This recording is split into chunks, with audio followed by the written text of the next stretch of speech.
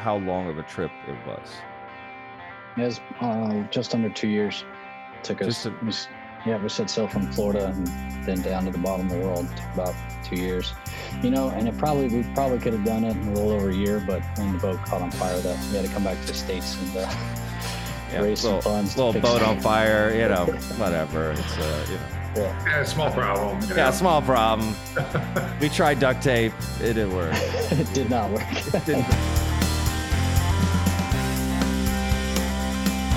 Welcome to the Lone Star Plate Podcast. I'm your host, Patrick Scott Armstrong. Join me and a famous guest. We discuss their career, life, food, Texas, and everything in between.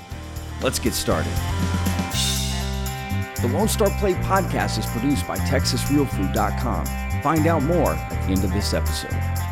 Hi, guys, and welcome to another episode of the Lone Star Plate Podcast. I'm your host, Patrick Scott Armstrong. We have a wonderful episode today.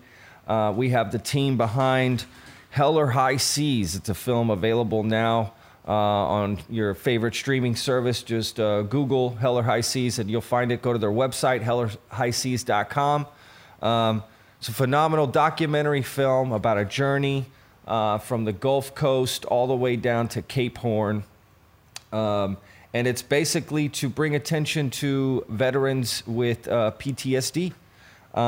Taylor Greiger, who is the main, star of the film. I hate to say that, but the main guy in the documentary who goes on the journey down to Cape Horn on a sailboat. He talks about the boat. It's like a 35-foot, boat. So it's not typically made for this either. It's just fascinating.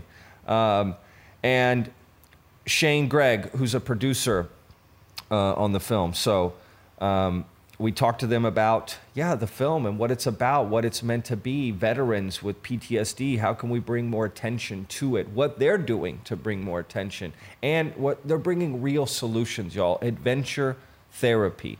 Okay, if you've never heard of those two words put together before, now you have. Look it up, adventure therapy. And Hell or High Seas, it's what they do now. Again, it's a phenomenal film. Tell people about this film. If you know a veteran, this is for veterans, y'all. This episode is for veterans and about veterans. So if you know a veteran, have them listen to this podcast and check out that film. Okay, Taylor is a veteran of the Navy, and, he's just doing, quote unquote, God's work, if you will. I just can't tell you how wonderful the film is and how much I support it, how much we support it here at the podcast. So please, check it out, hellorhighseas.com. All right, and my conversation with Taylor and Shane coming up here in just a moment. Real quick, just a word from our sponsor, Texas Real Food, because we got to keep the mics on. We'll be right back, y'all.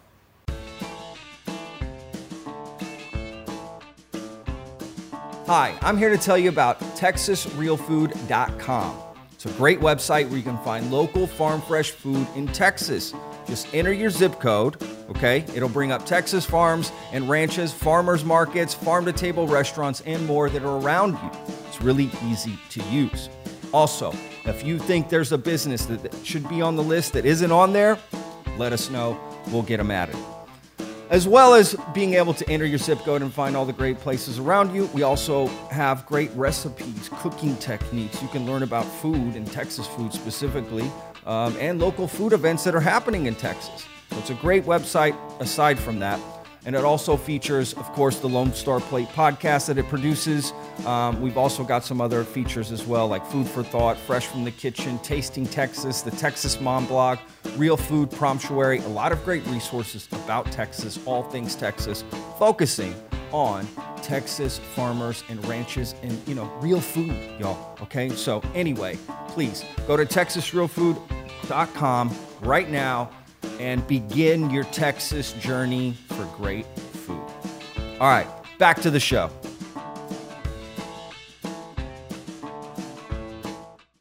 All right, guys, thank you so much for staying with us. We've got the interview coming up here in just a moment. I want to tell you real quick about our social media. Please follow us on Instagram, Facebook, TikTok. Just search the Lone Star Plate. And if you're on YouTube watching, just hit the subscribe button. That'd be awesome. Hit the notification bell. That way you'll be notified of all the great videos we put out every week because we break down the episodes into clips. Yes. And hit the like button. That'd be cool. Leave a comment. People have been leaving a lot of comments. Some people have been leaving multiple comments, which I love. So comment away. Thank you so much for supporting us. We do appreciate it. All right, guys, let's get to this episode. Again, Hell or High Seas. This is for veterans, y'all. Pardon me. My father was a veteran. My grandfather was a veteran. I have cousins who were veterans, friends. Definitely something that a lot of them struggle with is PTSD, and this is a solution. And this is a great journey to learn about that. So, again, great film. We got Taylor Geiger and Shane Gregg. Enjoy. And Cape Horn is the Mount Everest of sailing. That was going to be his odyssey. Even though I had no sailing experience, Taylor asked if I would go with him. And that was crazy. I had no idea what to expect, but I said yes. This had the potential to be the adventure of a lifetime. But I also knew that Taylor needed this.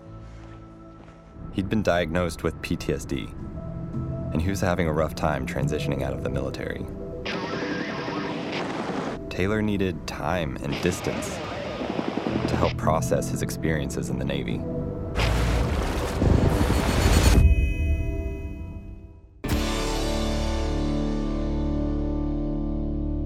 I tell you what, let's do this.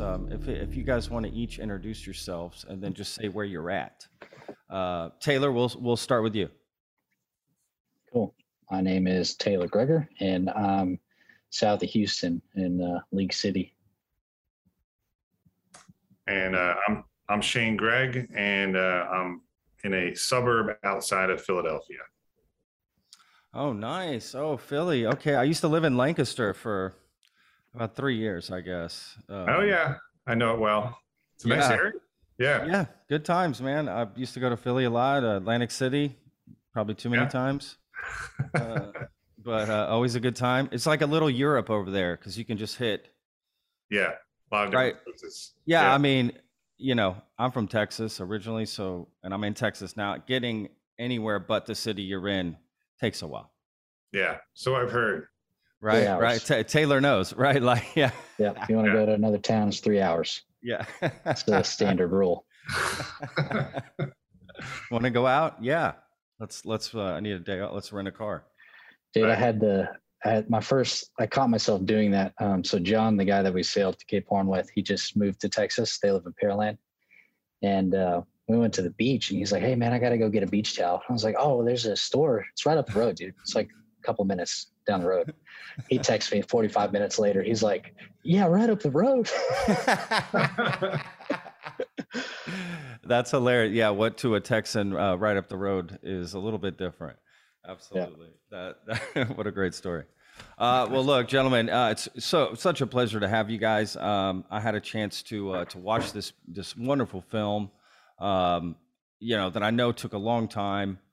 A lot of blood, sweat, and tears. You know, I come from the restaurant industry myself. You know, I had a food truck for a long time. I've worked all over the world in all kinds of different restaurants. Like it's a lot of hard work. I know what it takes to like do this journey. Not like this, of course, but I'm curious to just, you know, dive deep into a bunch of this stuff. So I figured we'd just start with basically like for people listening or watching, what is this film about? It's called Hell or High Seas. So just, I guess, an elevator pitch of what this film is about. Yeah. Well, when I got out of the military, I had a really hard time adjusting back into civilian society. And we talk about that a lot in the film. But it got to the point where it got so bad, you know, I talked to my buddy Steven, who spent his entire educational career. He got his PhD studying combat veterans returning back to the States, and he wrote a book about it. And a lot of the stuff that I was going through, I didn't understand what was going on with my body. I didn't understand why adrenaline would just start running through it. And he's the first person, a civilian, to explain to me what happened and why my body is reacting this way. And I was like, dude, of all the people in this world, all the doctors I've talked to in the military, you're the first person that's ever said this. And so, you know, we got together and we decided we needed to make sure all the boys getting out after us understand what's going on, that there's no question. So they know what the problem is and how to fix it, because that's half the battle, man. It was scary as hell, doing it alone. And we were like, well, what's the best way to reach anybody in the States? You know, how are we going to reach somebody sitting in Idaho or Wyoming alone that's been in pain for years? And we're like, well, this is really the first time in our history where we have a medium to do that, you know, through film. Guys came back from World War II and Vietnam, and they just went back alone out in the middle of the woods by themselves, you know, because that's what you want to do. Hell, that's what I still want to do today. But yeah, you can use film to reach people. And so we started making kind of YouTube videos to try and reach veterans. And, you know, we did start out with the intention of making a sort of documentary to show my experiences and how we worked through them. But we never thought it was going to happen, you know. That dream didn't become a reality till my boat caught on fire off the coast of Chile, and Steven flew home. And that's when he met Shane and Glenn and the team there in Philadelphia. Saved the day. They did. Yep. Wow. Yeah, that's a wonderful part of the film as well. I guess, you know, spoilers will just, you know, right? I mean, you know, we can do a little spoilers, but we can't give away all the spoilers. Yeah, of course, exactly. Yes. Yeah, I mean, absolutely. There's not even enough time. It's a roller coaster ride of a film. I had no idea where it was going. When I watched it, I tried not to even. I think I barely even watched the trailer, because I like to go into something just nothing. Let me just experience this. And I felt like I was on the journey with y'all, to be honest with you. Like, okay, what's going to happen? You know, doesn't go down the way you think it is, but it goes down in the way it almost should have. Right? Do you sort of think that way, Taylor, looking back at this now? I know it's hard in retrospect, right, to look back. Yeah. It's funny that you say that. I mean, it's kind of a ironic joke that we have between us all now. You know, we all have these goals and things we set out for the film. But that's kind of one of the coolest things about this whole process is everything that we wanted to happen has not happened at all. At all. I mean, to the extent, like just that story. Yeah, for real, dude. Every time I'm like, God, come on, please just save us this one time. And we would just get wrecked, you know, with all aspects of the film. And like I was talking about earlier, my boat caught on fire and we were sinking, you know, we were going to die. And that was probably one of the worst cases. Oh my God. And, but that led to us meeting Shane and Glenn at Fresh Fly and turned it into this documentary. So, I mean, that's kind of happened over and over again with it. Even like the fundraising, trying to get the film out and do the screenings. That keeps happening today. Absolutely. Real quick, just for, you know, just so people know, this film came out limited release, right? In October 8th, am I correct? It sort of was released limited wise. How are people going to be able to see this, or how is that going to work? Are you doing these screenings? Is that sort of what you're implying? Yeah. We had a limited release in October in some theaters, and now it's available through streaming services. Perfect. You can rent it on Apple, YouTube, Comcast on demand, Spectrum on demand. So it's if you just Google it, it pops up, you know, and it's available to rent right now. Yeah. People can figure that stuff out, right? Yeah. They're smart. They know how to stream nowadays. They don't, you know what I mean? It's not like most it used to be. Do. Most people, there are still some people that are like, where's the button on your website to watch the film? And it's like on the front page. It's actually on the front page. Yeah. It's like, it says click now. Big button. Yeah. Big button. I can't see the click now button, guys. Make it bigger. That's hilarious. Well, that's just like you said, their journey as well. Flash, Taylor. Yeah. Flash, like, click now. You know, like one of those cheesy ads where you're like, fine, I'll click it. It just catches fire. Like the boat. You know, click here. That's so fun. No, that's awesome. Okay, so Shane, so you get involved. Is it because you saw this? They came to you and said, "Hey, we got this story. We need help," or you knew? I guess let's talk a little bit about how you got involved. Sure. Yeah. I mean, we saw some of the footage of what Taylor and Steven were doing, and that's how we first kind of found out what they were doing. And then we found out when we had a better understanding of like, what was this all about? We really were interested in, and because Taylor and Stephen were trying to do something for other people. They're trying to do something bigger than themselves. Yeah. And that's been the whole mantra ever since we started this, was it's meant to be a service and support for those who need it, and it's meant to provide hope where hope is needed. It's resiliency where resiliency might be needed. Yeah. And it's meant to inspire, and stories can be really powerful. And Taylor's story, in my opinion, is really powerful. And we see that a lot in the responses we get from people that watch it. And they're varied responses. And the great thing, the thing that we really love about the film is it seems to be able to meet people where they are. You know what I mean? And everybody is able to kind of pull away something from it, depending on their personal life, where they are in life. It kind of applies across the board to anybody. Originally we meant it to be for a veteran audience, but it certainly transcended that. And we have civilians. I'm a civilian. I'm not a veteran. I've learned so much through this process. So much. I'm just so much more grateful for the veterans of this country and what they've done and what they go through, and that's it's really cool to be part of something that is supporting that group, that community. Absolutely, of course. Do you have any family members that are, Shane, that are? Yeah, actually, my dad is a Vietnam veteran. So in the Navy. And interestingly enough, we very rarely talked about that, if not really ever. He just didn't talk about it. But since I've done the movie, we've had a couple of conversations, and that's been really cool, man. I just sit and listen. You know what I mean? There's nothing really to say, because I can't relate to his experiences, but I just hear what he has to say, and that's pretty cool. No, that's amazing. No, Taylor, was your family in the military as well? Is that sort of how you got into it? There's not a lot of people. My brother was in the Navy, and then my grandfather was in World War II. Yeah. That's pretty much it.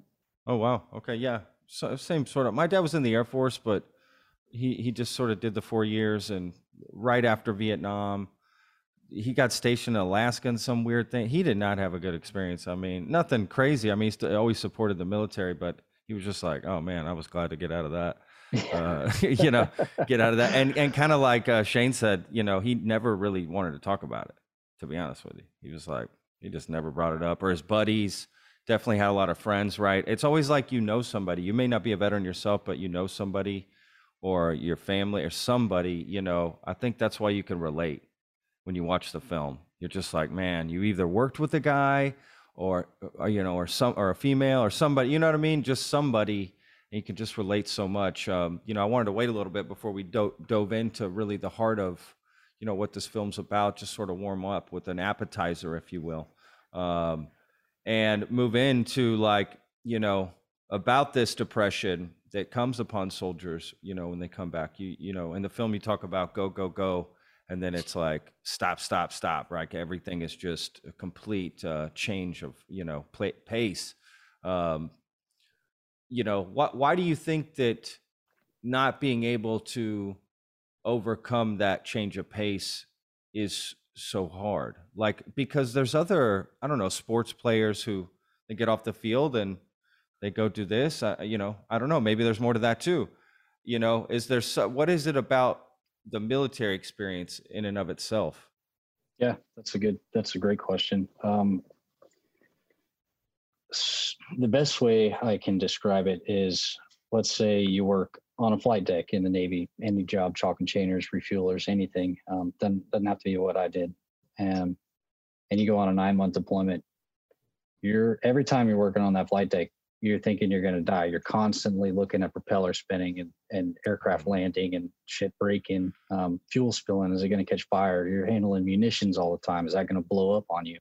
Yeah. But the big part is all the moving parts, like tractors running you over, or other aircraft running you over, getting your head chopped off by a propeller or rotors. So if you live like that for 9 months continuously, your adrenaline's been running that whole time. And cortisol has been pumping through your body that entire time. And cortisol is directly linked to reducing the surface area of your hippocampus. And your hippocampus is what controls your fight or flight reaction. So say you're in the Navy, I'm speaking to what I know. Say you're in the Navy for 10 years and you're living in that environment for 9-10 months every single year. How much is your hippocampus shrunk from all the cortisol and adrenaline being released to it every single day? So when you get out, after 10 years, your body's used to running at that tempo. Your body's used to releasing adrenaline and cortisol on a daily basis, constantly. And that doesn't just stop or shut off. Your hippocampus is shrunk at this point. Yeah. So you'll get these moments, you'll be doing nothing at all. And this still happens to me. I was talking to my therapist the other day. I was in Home Depot this last week, and I wear this Whoop strap to keep track of like working out and your heart rate and shit. And I got this notification on my phone, and it said, "Oh, you've been in strenuous activity for 15 minutes." And I'm like, "What the shit is this thing talking about?" And I look at my phone and I look at my heart rate. My heart rate's been at like 175, 180 for the past 15 minutes since I walked in. Just for no reason. I'm not even doing anything, dude. I'm walking around. Nobody's bumping into me or yelling or anything. Yeah. So your body just dumps adrenaline for no reason at all. That's one of the scariest things that happened to me. I just driving, and it started running. My body would run away. I had no control over it. It just run away on its own. And then that amplified with, there's a direct link between adrenaline and memory recall. So that's why a lot of the memories that you have when people go overseas and they're in a bad situation, or you put your hands on somebody who didn't make it, you remember those moments for the rest of your life because your adrenaline's pumping at a high level when that's going on. So your adrenaline starts running for no reason when you're in the States, and then you start thinking about everything that happened overseas, and you're reliving it like it's happening. So some of the clearest memories you can imagine. And that just compounds on top of itself. You got your body running away. You're living in this dark place. All you're seeing is death all the time, man. You don't want to live anymore. There's nothing really worth living if you just see death and you're in pain all day long. I hope that kind of clears it up. That's kind of the best way I can describe what it's like. No, absolutely. I mean, that's kind of an eye-opening idea, at least for people like myself. This idea, I had no idea about the cortisol, the bodily effect. It's a physical thing. Cause I guess, Right. you'll hear people say, well, just get over it, right? What are you doing? Right. What's your problem, man? And what's the deal? Just get past this. You didn't even see combat, Right. or whatever the case may be, which is like, what have you done, first of all, but anyway, that's a separate conversation. But yeah, I mean, that was a crazy stat as well. Like, that non-combat were committing more suicide than combat veterans. I mean, there's just a lot of eye-opening data that's just like, whoa, this is not, because, how are we going to solve the problem if we don't even understand, where it's at and where it's coming? So if it's some sort of a physical thing, what are solutions that you think, balance that out? I mean, is that why this adventure therapy, this sort of idea of taking people out on the sea, is that, I guess let's dive into that. Like, why? Yeah, exactly. You hit it on the head. So that's why we chose sailing. There's countries preventing suicide better than we are today, specifically the UK and Israel. There's a lot of studies that have come out and it's published on our foundation's website. And what they do is, after you go on a 9-month or 12-month deployment, you're required by their version of their UCMJ to go on some sort of adventure therapy program to kind of let your body decompress. And that was kind of the light switch for me.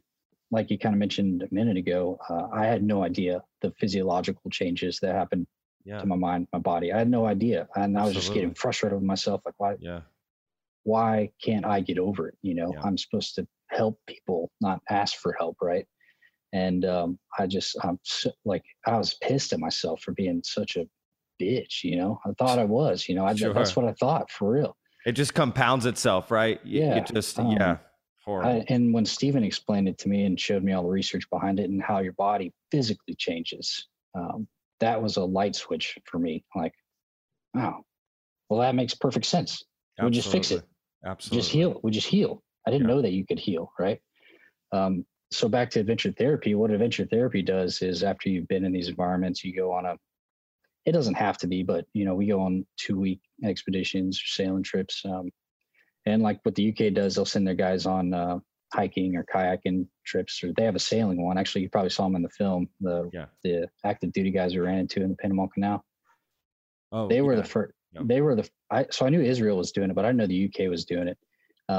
Because they saw our Mission 22 flag flying on the boat, and they're like, "What the hell are you guys doing out here?" We talked about veteran suicide, and I was like, "What the heck are active duty guys in the UK Army doing out here on a sailboat in the Panama Canal?"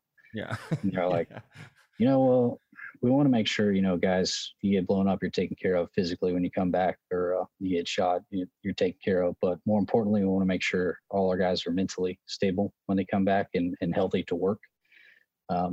So a third of their unit at a time is required to go on an adventure therapy expedition for 2 weeks. And they go like from the lowest dude in the pole to their CO. Their CO is actually out on the boat. And I was like, what does that do for like command morale?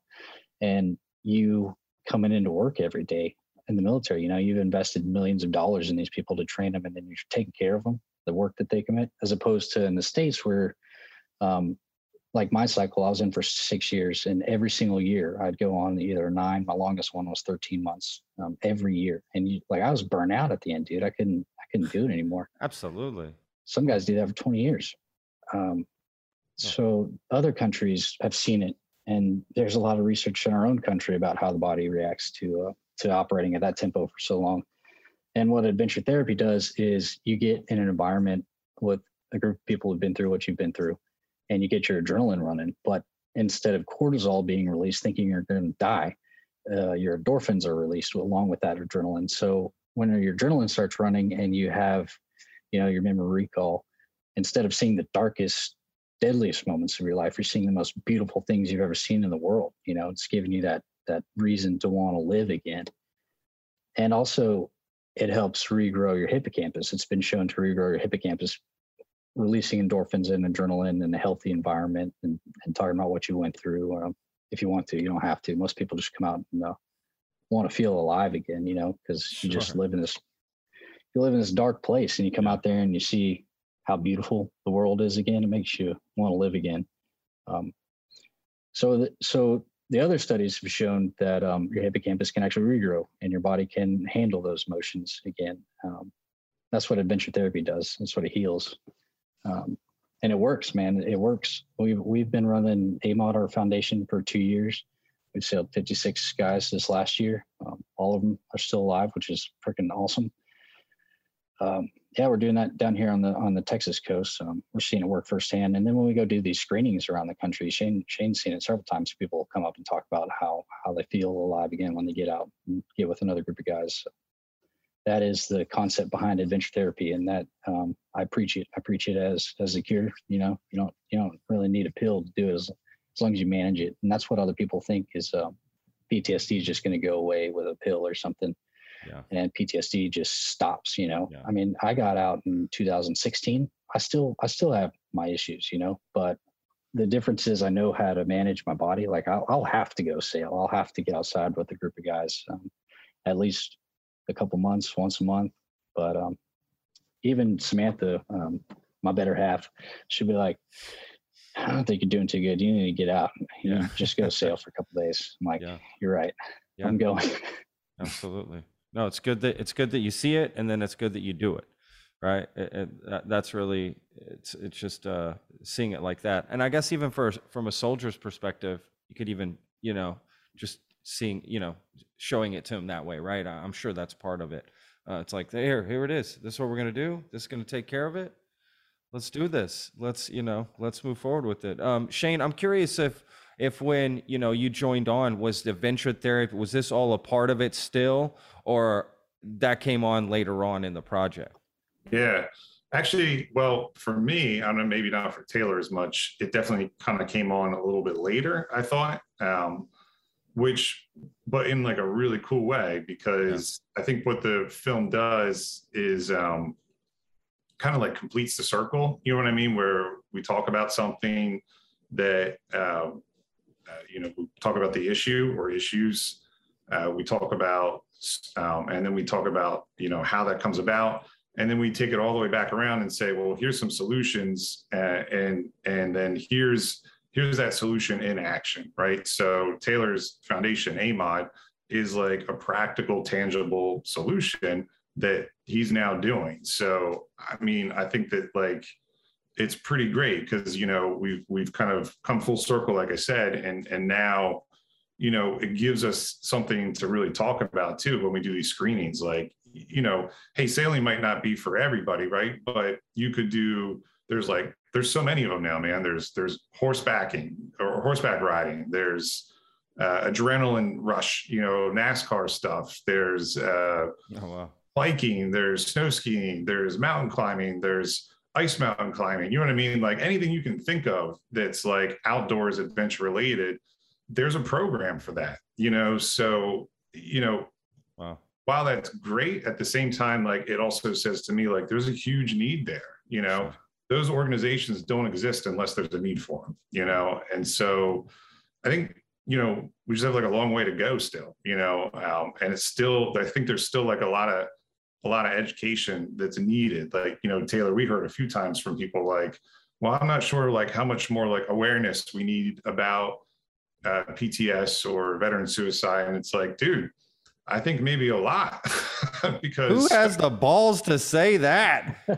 Well, you don't want me to say what I mean? Oh my God. I mean, who in the world? I mean, even if I had that thought, I'd keep it to myself. That person is not, I mean, no offense. I'm sorry. That was just my first reaction. Like, you know what? We've heard about suicide enough. What? That was actually from one of our congressmen here in Texas that we talked to. Yeah. Oh, congressman. Love congressman. It's tough, man. And, and even like when we started doing like, when the movie came out and we were trying to do some PR work and, like, can we do some screenings? Do people want to review it? And, we even got feedback of like, well, it's veteran suicide is like depressing. So maybe we don't really want to do anything about this. And it's like, well, all right, but it's a real thing now. Like, I mean, like we're not making it up, So this is crazy. It's like, all right, well, it's hard to hear, but it's true, And so don't we think that we should be more aware of, what our men and women who serve for us might go through. It's not to like apply like blanket coverage. It like everybody struggles with PTSD, right? Sure. Some do. And so we should just, as like a civilian, I feel like it's partly like my responsibility to understand that to an extent, or at least as best as I can. And so I think the movie is trying to do a little bit of that too. It's just kind of like, yes, hey, here's some basic understandings, and it's not going to solve all the problems, but it's certainly a conversation piece. It's a platform to use to talk about it and provide tangible solutions to it too, 100%. I mean, that's just crazy. Some of these responses are just insane. That some of these people are saying this stuff. I'm a little blown away, but not really surprised. It's kind of one of these things where if we're willing to send people off, right, to join the military to protect our freedom, why are we not taking care of them on the way back? Like it's like they're disposable or something. Like, first of all, just from a recruitment process, that doesn't sound like something anybody wants to get into, right? Like, of course, they don't mention that during recruitment. I'm sure it's flashy videos and, you're going to be, running through the dirt and you get a gun and helicopters and sound, looks great, and then you're like, wait a second, this isn't all it's cracked up to be. I have a couple cousins that went in the military, and that's pretty much what they told me. They're like, wait a second. This isn't what I thought it was going to be. Just really getting out, like, hey, I need some help with the VA, this, that, or the other. How are those sort of solutions? Okay, because what y'all are doing is sort of a private sort of a thing, right?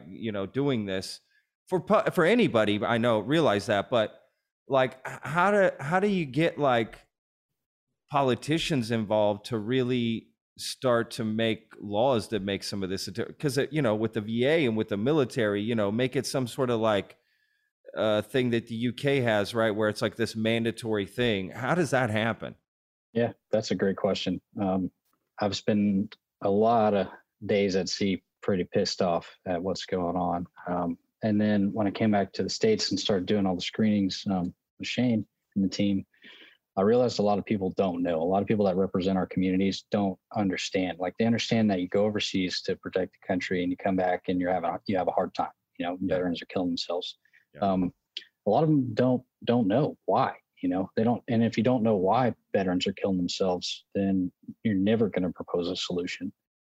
That's one of our biggest things with this film. We hope to do is, if we can get enough people to see it, especially people that represent our communities, and they understand, when we bring to the table, hey, this is what other countries are doing. You know, they're focusing on preventing suicide, on keeping guys healthy before they get homeless, before they start killing themselves and taking drugs. You know, what happens if you keep people healthy before that happens? Yeah. When we bring that to the table, they're going to understand it, and they're going to say, hell yeah. I mean, you can't argue with that, you know? And I think that's a lot of problems. So I think there's a little grace there. I think a lot of people that represent us don't know, because it's like 37% or 27% of people in Congress weren't veterans. So it's not their fault, man. But it's our job to, and it's our job to get it in front of them and talk about it, because they do represent us and make those decisions. And they have the ability to rewrite the UCJA or implement a program in the United States that's funded by our government to make sure each veteran can go on an adventure therapy program. And it doesn't even have to be a government program. Like Shane said, there's so many nonprofits that have popped up all over the country because veteran suicide is such a big freaking deal, dude. You can go to any major city in the States and there's an adventure therapy program there, guarantee it. Wow. We work with a lot of them. And like Shane said, they haven't popped up because it's what you want to do. You know, I don't want to run a nonprofit, but I want my buddies to stop killing themselves. And that's kind of the mentality with all of these. Sure. So the government doesn't need to create a program. It's already made. There's already programs all over the country. All it has to do is fund and allow the time for people after their deployments to go to these programs. Yeah. That's a pretty simple fix, honestly. Just connecting some dots, right? And it'd be nice to like just hear, I don't know. I mean, I guess this is a tough thing to say, but like, it'd just be cool if like some of the politicians were like, I'll just use this movie as an example, you know, hey, maybe they don't love it, but at the same time, if like, you know, the governor of Texas, I don't know if he's listening, said like, hey, check out this film. This is a great resource to learn a little bit more about our, you know, the men and women who serve for us or who have served for us. Yeah. Great. You know what I mean? Now, you know, that's like a big statement if somebody would do something like that. And like, it doesn't have to be this movie. It could be something else, but like to really like speak out and start pointing people in different directions and say, hey, look at this program, check this out. I mean, maybe those things are happening a little bit, but it just doesn't seem like, it's almost like everybody's like afraid to like really like put themselves out there in some way, you know? Well, what if I do this or I say this and this happens, you know? Like, I don't know, just be nice to see like, I'm just saying it and check it out and here we go, you know? Yeah, simple support. Absolutely. Yeah, totally. No, totally understand that, Shane. Absolutely. What's been the biggest struggle just from like trying to get this film distributed? You know, we have a distributor and they've been great. They've been helping us along. You know, one of the big obstacles that we face is that, you know, we were like truly like an independent film team. Yeah. You know, and the challenge that comes with that is that, you know, we don't have a big marketing budget, right? So these sorts of podcasts are really, really valuable to us because it enables us to reach another audience, right? And so we really rely heavily on people talking about the film. You know, we get that all the time. How can I help? And, you know, my kind of standard answer has become tell 3 people, right? You know, pick 3 people that you know. Absolutely. It's really easy. It doesn't cost any money, and ask them to watch the movie, you know, and then if they love it and they find some value in it and they feel that it's, you know, been educational or it's, you know, been impactful to their own life, ask them to do the same thing, you know? So it's, that's kind of like our biggest challenge is letting people know that it's available, right? And that there's some substance to it and it can, you know, it's more than just entertainment. I mean, we tried to make it entertaining for obvious reasons, sure. So it's enjoyable to watch and it's cool and fun, exciting. But there's the other component is that it's also serving a purpose too. Absolutely. No, it's a phenomenal film. It really is. It's a phenomenal film. It's well made. It's well put together. The story's there. You can find something to relate to it.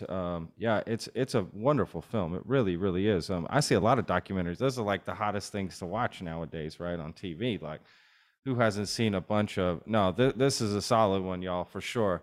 I've already told lots of people about the film. I mean, without a doubt, that was, and definitely people I know that are veterans who are struggle with PTSD. I was like, man, y'all got to find out about this. Y'all, got to look into this. Did you know that there's something like this that you could do? You know what I mean? I think that is such a big factor. It's just awareness of, didn't even know this was available. That sort of thing. So yeah, spreading the word, for sure. So how is everything going with the adventure therapy and that side of it?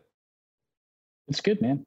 We started in 2020, right before COVID started, and that kind of put a halt on getting people on a boat. If you get 8 people on a boat right when everybody's getting COVID, that doesn't work out well. So this last year, 2021, was the first year we ran all year, and it was awesome. It was awesome. We finished off the year doing the Harvest Moon Regatta. It's a race from Galveston to Corpus Christi. And we had guys from all over the country. We had from New York, Washington, Oklahoma, and then Texas. So, I mean, that was cool. From all different backgrounds too. We had a 46 pilot in the Army, a couple mechanics and Marines, and one guy was in the Air Force. I didn't really ask him what he did though. I'm just kidding, man. He's a cool dude. He worked on the flight line. And I had another guy that drove a tank in the Army. So wow, yeah, it's they awesome. must make friends really too, right? Like, oh, dude, amongst themselves. It's instant, man. Being back in that environment, it's like nobody knows each other, has never even heard of each other before. And most of the time on these sales, I don't even say anything. I don't really talk. All the guys just start talking. And women, we've done several women veteran sales, and then women will come on our other sales as well. But they'll all talk the whole time. There's just things that when you're sitting around a bunch of people that you don't have to say what you went through, you understand it. Yeah. There's a lot of things people can talk about that you don't at home. It's really cool to see. No, that's amazing. I mean, that's so amazing, man. It's not, a lot of times that a film comes along like this that has such an impact. That's about something that's important too, not just accomplishing something. There was just something bigger there. I'm sure that was scary, filming something and not knowing, what you're actually going to make of it, with no real plan. I'm sure a lot of documentaries go through that. I've talked to other documentarians who it's like, well, we're just filming. We think we know what's going to happen, but really we don't. So we're just covering our bases and, hoping we get something by the end of it. We'll put it all together at the end. That's got to be like terrifying in and of itself. Like there's one scene in the movie, quick, little action scene to give people a teaser where you're like climbing up this, I almost said a pole. I know it's not a pole. The ship, the mast of the ship. And that Steven is he's right. Steven, he's over there with the camera filming. Yeah. I'm just thinking, you got to do that on top of this in a storm. Just make it even harder, like on yourselves. Like I love it. It's crazy. That's cool. It was difficult. Oh, absolutely. Well, I know this will probably be hard to say, but if you had to say what was the hardest part of that trip, first of all, let's say how long of a trip it was. It was just under 2 years. Took us. We set sail from Florida and then down to the bottom of the world. Took about 2 years, and we probably could have done it in a little over a year, but when the boat caught on fire, that we had to come back to the States and raise some funds. Little boat on fire, whatever. It's Yeah, small problem. Yeah, small problem. We tried duct tape. It didn't work. It did not work. It did not work. Yeah, a little under 2 years. So the hardest part, I still think about it today, was whenever John and Stephen flew back to the States. I mean, that was a really hard decision. And I mean, I'm talking weeks of us arguing and fighting about it. It was one of the hardest things I had to do for sure. Was send John and Stephen back home and sail to Valdivia. Yeah, honestly, that's a really like tense part of the film. Honestly, that's a real point in the film where you're just like, what is going to happen? I mean, it's a nail biter. You're on you're on the edge of your seat. Like like Shane was saying, it's something real, but at the same time, it's entertaining. So it's a weird way to watch something, if you know what I mean. Like, this is actually happening. It's not a movie. This is not an actor, that's going through this. This is like legitimately happening. That is terrifying. I can't even imagine you having to go through it. It kind of gave me the Alex Honnold climbing vibes. You remember that movie where he climbed El Capitan or whatever? It gave me those vibes watching this film. I got those same vibes, just like, oh my God, what a journey. This is insane. Is this going to happen? It's crazy. Yeah, people should definitely check out this film. I mean, without a doubt, right? That's what are some of the screenings? Like, how do those go down? Like, what are they like exactly for people to know? Like, they can check on the website, and I guess I should look at the website here and see if it says that on there. Yeah, we're kind of winding down on like the in-person screens just for obvious reasons of it being Christmas time, but we have a couple coming up in January.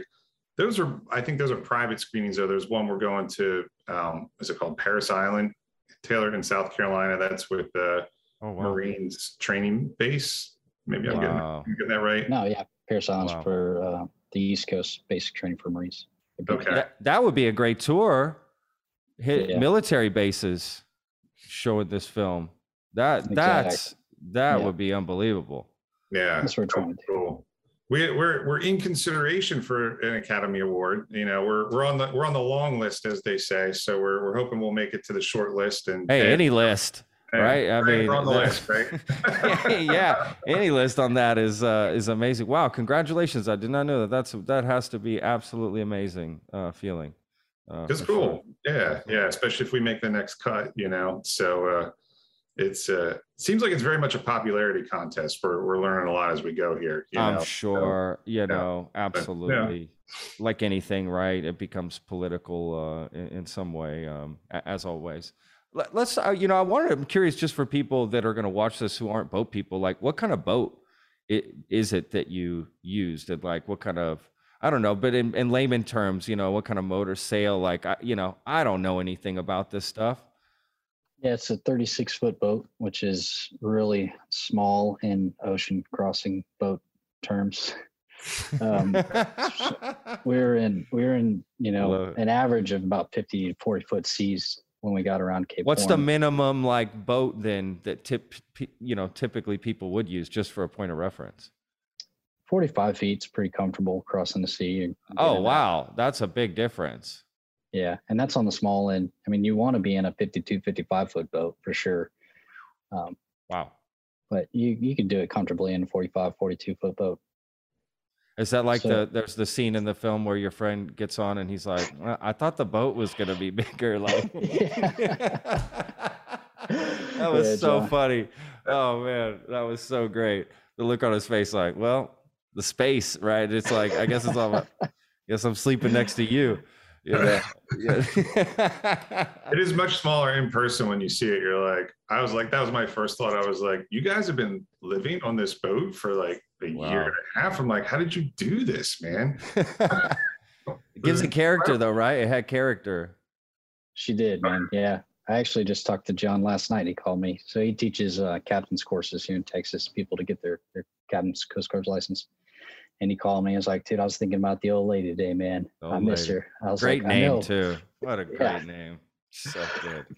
So yeah, good. We definitely miss her. None of us will go sail down there again on a fiberglass boat, though. That's for sure.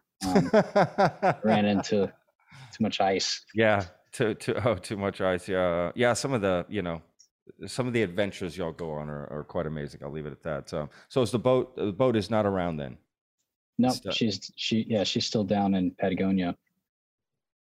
Oh, but she's still afloat, as they say. Is that the right nautical term? I don't know. Yeah, man. Yeah. If we learned anything from that trip, it's how to keep a boat above water, and we had a lot of practice at that. Definitely, man. I mean, it's leaking. It's, there's water. Y'all are pushing, but I guess that's how boats are. I mean, I guess things just float. It takes a lot to get the boat down. Is that really, I don't know. Yeah, that's a good thing. Nobody's asked that before in my interview. So I had two rescues we got called out on. Both of them were for an abandoned sailboat, and that was the biggest lesson I took getting into sailing. The first sailboat I got on and got the log, and nobody was on it. And turns out those people abandoned ship in a storm. They jumped in the water because they thought the ship was going to sink. And what a horrible feeling. Yeah. And then we found that boat out there floating, still going strong, dude, on its own. Sure. And then the other one, they abandoned ship. They actually died, but nobody was on that ship. They died like 4 months earlier in a pretty bad storm. After they abandoned ship, they drowned. And dude, I've always thought about that. It's like, that's the first thing I teach people whenever I take them sailing and stuff is, if you're in a storm, don't leave a ship. Don't abandon ship. I'm like, we've seen it so many times. People jump overboard and then the boat just doesn't sink, just keeps on going. Boats are pretty hard to sink. You got to be in really big seas and something's really got to be wrong with your boat. So you always hold on to the last moment. The amount of work we did on the old lady is abnormal for cruising, for sailing. You shouldn't have to do that much. Like you should do regular maintenance, like, changing oil and seals and sewing sails, but you should never have to repair like a transmission in the middle of the sea in 30-foot seas. That shouldn't happen. Oh, I can't even imagine. I mean, I can't even imagine.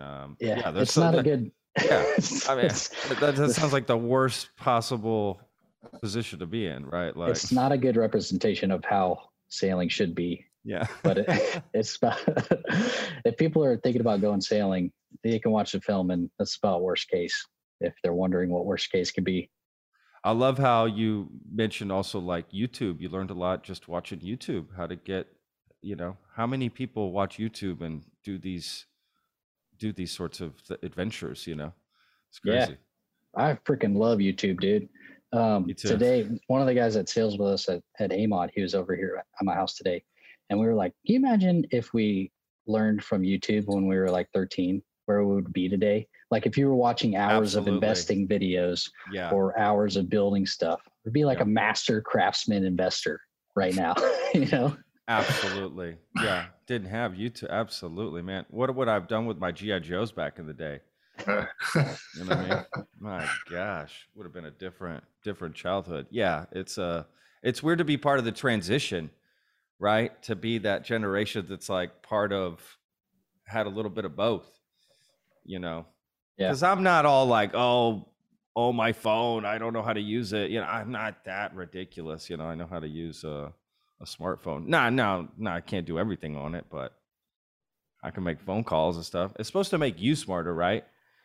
Isn't that the whole point of the smartphone? It's supposed to make you smarter. I don't think that's really what happens.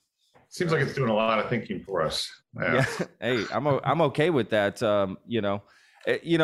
Speaking of like automation, it's almost a solution for some of the military stuff too. That you're talking about people working in some of these crazy environments that maybe shouldn't have to be, working these sort of jobs. We should find a way to automate that some way. It's got to be absolutely terrifying to just throw people into that and scoop them out and be like, okay, go tow trucks now. It's like, right. It's like it's just mind blowing to me how, and I'm guilty of it myself. I have to admit, what am I doing about it? Essentially, I think knowing what to do, I think there's a lot of people like myself who didn't realize it was such a big problem, or did, but just don't think about it on a daily basis and are happy to once it's presented, right? Yeah, absolutely. Let's do something about this. I think your film is a great tool that people can use, which I'm going to spread. Absolutely. It's a great message. It's a great solution, honestly, because it also continues. The Hell or High Seas Stories continues past the film. So it's also great about it. It could be even a great television show, right? Just every episode, it's a new person on a new adventure, a new veteran, you know, overcoming backstory. Discovery Plus, are you listening? Yeah, I mean, absolutely. Discovery. Right? Discovery. Are they the best? Absolutely. I don't know. Yeah, I mean, it would be a phenomenal show because you have, right? Everyone loves these, like the crab fishing and the ice trucking and right, all these like crazy shows. So you make one that has this like real purpose behind it. I mean, you're actually making a change and really helping people that actually need it. And then those people go back, right? That's, I guess we'll kind of end on this. We'll kind of end it, you know, through this. Don't the people that come to these adventure therapies then go back and probably tell a few people, right, of their own experience of how it was and how it helped them. And now they're on the track to help other people. You think that happens? Yeah, it happens all the time. I see it all the time. Most of the people that we sail with are referrals. Somebody comes back and then they know another veteran in their community that's having a hard time, or they're, you know what happens? This is pretty standard. Somebody's wife will reach out to a guy we've sailed with and be like, hey, my husband's not doing good at all. I don't know what to do or where he can go to get help. He's trying to go to the VA, he can't get in. And then he's like, actually, I was just with this group of guys sailing off the coast of Texas. And then we'll get that text message and then we'll bring them on, man. Or if we're already at sea or something, there's several other nonprofits we work with. One's horseback riding out in Brenham, Texas. Yeah, they'll take them out there for a couple of days and ride and have campfire and hike. You know, it's pretty cool. Oh my God, that sounds awesome. There's a lot of avenues for sure. Yeah. And people will definitely go back and make their community healthier. Yeah, absolutely. Right. It just plants a seed. Yeah. Shane, any final thoughts on that or anything else? Make sure I don't leave anything out or anything we want to highlight. Yeah, no, I mean, actually what Taylor just said is really great, you know, I think, because it's like, you know, that's exactly what the movie is supposed to be. I think you said it's like a tool or a resource, and that's what we like to think of it as, you know, that it enables people to point them maybe in a direction. So maybe it points them to AMOD, Taylor's Foundation. Maybe it points them to a different organization. You know what? And it doesn't have to be an organization, you know, it could simply just be like, you know, a friend reaching out to a friend. Hey, how's it going? You know, like that's the thing that I've learned through this is like, you don't have to always like say the right thing. You know, you just have to be present. You know, sometimes people will say like, well, what do? I don't know what to do. Where do I go? You know, what will I say? And I just say like, just show up, you know, you're here right now, you're at the screening, just show up, you know, like you just have to be present. And that's really it, you know? So I don't know. It's not a big leap to like get involved and to be an asset to the, you know, our community in general, wherever you are, you know. I'm here in Philly. It's super easy to do it. My family's in rural Chester County, not hard for them either. So it's, you know, you don't really have to be anywhere specific. Anybody can have, I think everybody can play a part if they choose to, put it that way. Absolutely. And I think people want to, are happy to. Again, you either know somebody or you were in the military yourself, or you know somebody that knows somebody or your family or something. I mean, that, you know, it would help in some way. So no, you know, my best to you guys. I know you guys have a lot going on to, you know, promote the film and just, you know, the other stuff that's going on with Hell or High Seas. So we'll obviously promote this. I'll be pushing this myself, just personally, to anybody and everybody. It is a great, just a great thing y'all are doing, man. You know, my hat's off to y'all, and I know it's just quite a journey, Taylor, that you went on, and you know, can't imagine. I'm sure it'll stick with you for a long time, help you grow as well, and you know, the fact that you're spreading the love and wanting to help other people is amazing, man, because a lot of people just don't live life like that, right? So that's a great thing. You already did service for the country, and like, you don't stop. It's in you. It must be in you. You know, must be in you to serve other people, like serve your community and serve humanity, man. That's a powerful thing to have inside of you. So that's awesome, man. I'm jealous. I wish I had that. I think you do. I think it's a Texas thing, dude. I don't think it's me, you know. It's freaking hot as hell down here, and then we get hit by hurricanes. Everybody takes care of each other. That's a good point, man. That's a good point. Well, appreciate your humility for sure.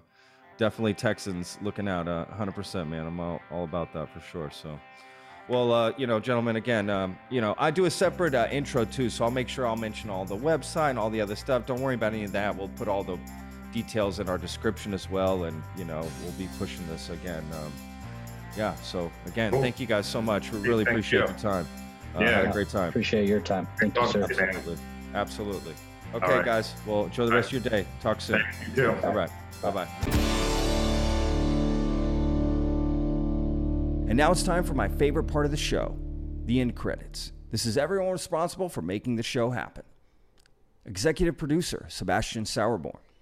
Podcast manager, Nevena Ponovich. Marketing manager, Caroline Grape.